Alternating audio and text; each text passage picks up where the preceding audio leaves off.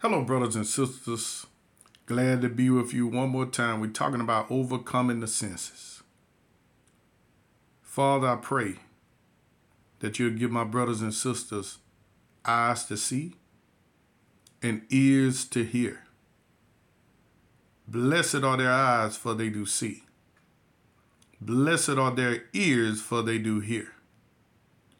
And Father, I pray, Lord Jesus, that you'll advance them, Lord, supernaturally, Lord, in the things pertaining unto the Spirit.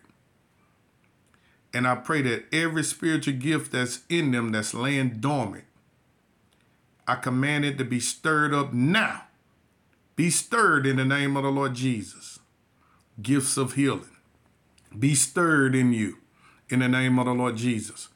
Prophetic anointing, words of wisdom, words of knowledge, the gift of praying in tongues, the gift of interpretation of tongues, the gift of faith, the working of miracles, be stirred in you now in the name of the Lord Jesus. Gifts of the Spirit. Lord, open up their eyes to see in the Spirit, Lord, their ears to hear, Lord, to hear your voice. I bless you. I plead the blood of Jesus Christ upon you. And I say, be blessed, be stirred in the name of the Lord Jesus. Now let's go to John, the 11th chapter. And at the first verse. Now a certain man was sick named Lazarus of Bethany, the town of Mary and her sister Martha. It was that Mary which anointed the Lord with ointment and wiped his feet with her hair, whose brother Lazarus was sick. Man, I almost missed that part. I did miss it till right then. Look at how she treated the man of God. Look at how she treated the man of God, and look at the favor, the miracle she received because of her treatment of the man of God. See, she anointed the Lord with ointment and wiped his feet with her hair, and Lazarus was her brother. And that's something, y'all probably caught that, but I really didn't catch that till now. So it matters how you treat the man of God. So you could get favor. You could get favor from God, how you treat whom God sent. You could might be getting favor for a family member. You just never know. Anyway, it said, therefore his sisters sent unto him, saying, Lord, behold, he whom thou lovest is sick. Listen how they described him. They said, man, we know you love Lazarus.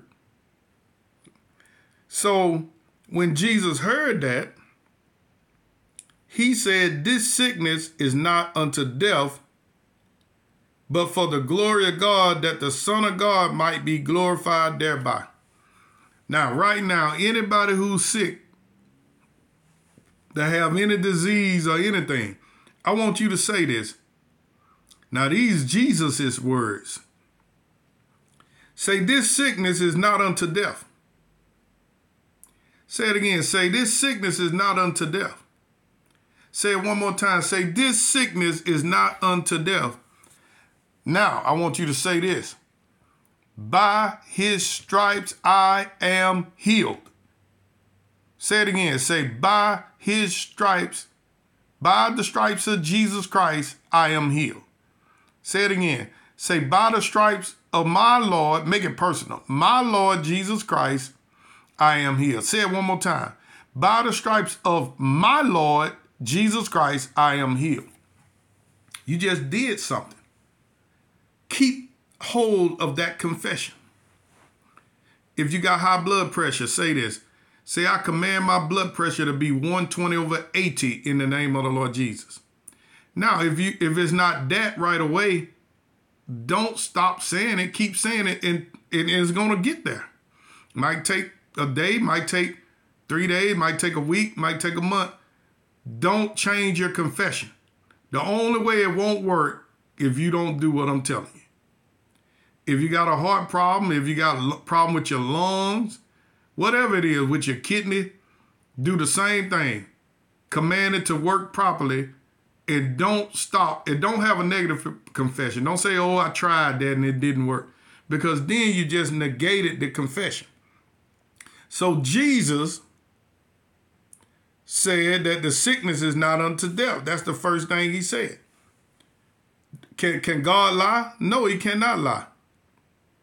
All right, but we know Lazarus died. So what he's doing is he's teaching a spiritual principle. See, you got to have an understanding. That's why I prayed earlier in the week that God will give you understanding. Now, Jesus loved Martha and her sister and Lazarus.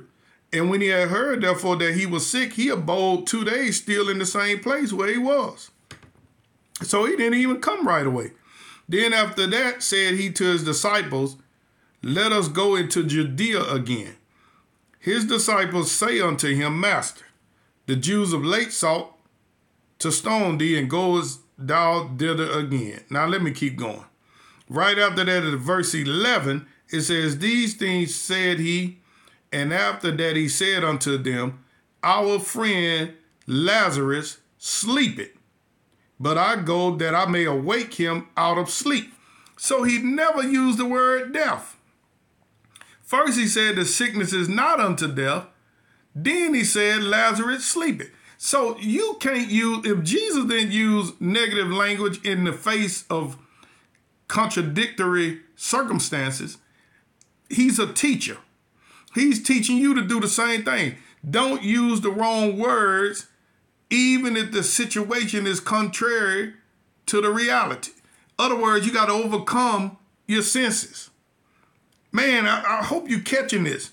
You know God can't lie. So first he said it's not unto death, but then he said he sleep. Then said his disciples, Lord, if he sleep, he shall do well. Howbeit Jesus spake of his death. But they thought that he had spoken of taking a rest and sleep. Then said Jesus unto them plainly, Lazarus is dead, and I am glad for your sakes that I was not there, to the intent ye may believe. Nevertheless, let us go unto him. Now, Jesus was trying to show them a spiritual principle, but they didn't understand it. He's trying to show people a spiritual principle now, but a lot of people don't understand it because he's trying to get you to overcome what you see with your eyes and hear with your ears. Faith is only going to be increased in you when you learn to trust the words of God, because your natural senses can deceive you. So he was letting them know. Now listen to Thomas after this. Then said Thomas, which is called Didymus, unto his fellow disciples, let us also go that we may die with him.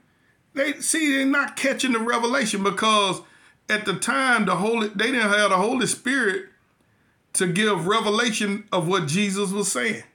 The words of Jesus is spiritually discerned. And then when Jesus came, he found he had been laid in the grave 4 days already. But he had already set a spiritual law into motion. See, at verse 23, he said, thy brother shall rise again. Martha said unto him, I know that he shall rise again in the resurrection at the last day. Jesus said unto her, I am the resurrection and the life. He that believeth in me, though he were dead, yet shall he live, and whosoever liveth and believeth in me shall never die. Believe it thou this? So when somebody believe in Jesus and they die, they really didn't die. They went to sleep. They're transferred from one realm to another realm. That's what that means. Now I'm running out of time. At the end, he said, Father, this round at the 41st verse, Father, I thank thee that thou hast heard me, and I knew that thou hearest me always because of the people which stand by. I said it, that thou may believe that thou hast sent me. And when he had thus spoken, he cried with a loud voice, Lazarus, come forth. Lazarus, come forth. And he came forth. God is teaching you all, brothers and sisters, to listen to the Spirit. Be blessed.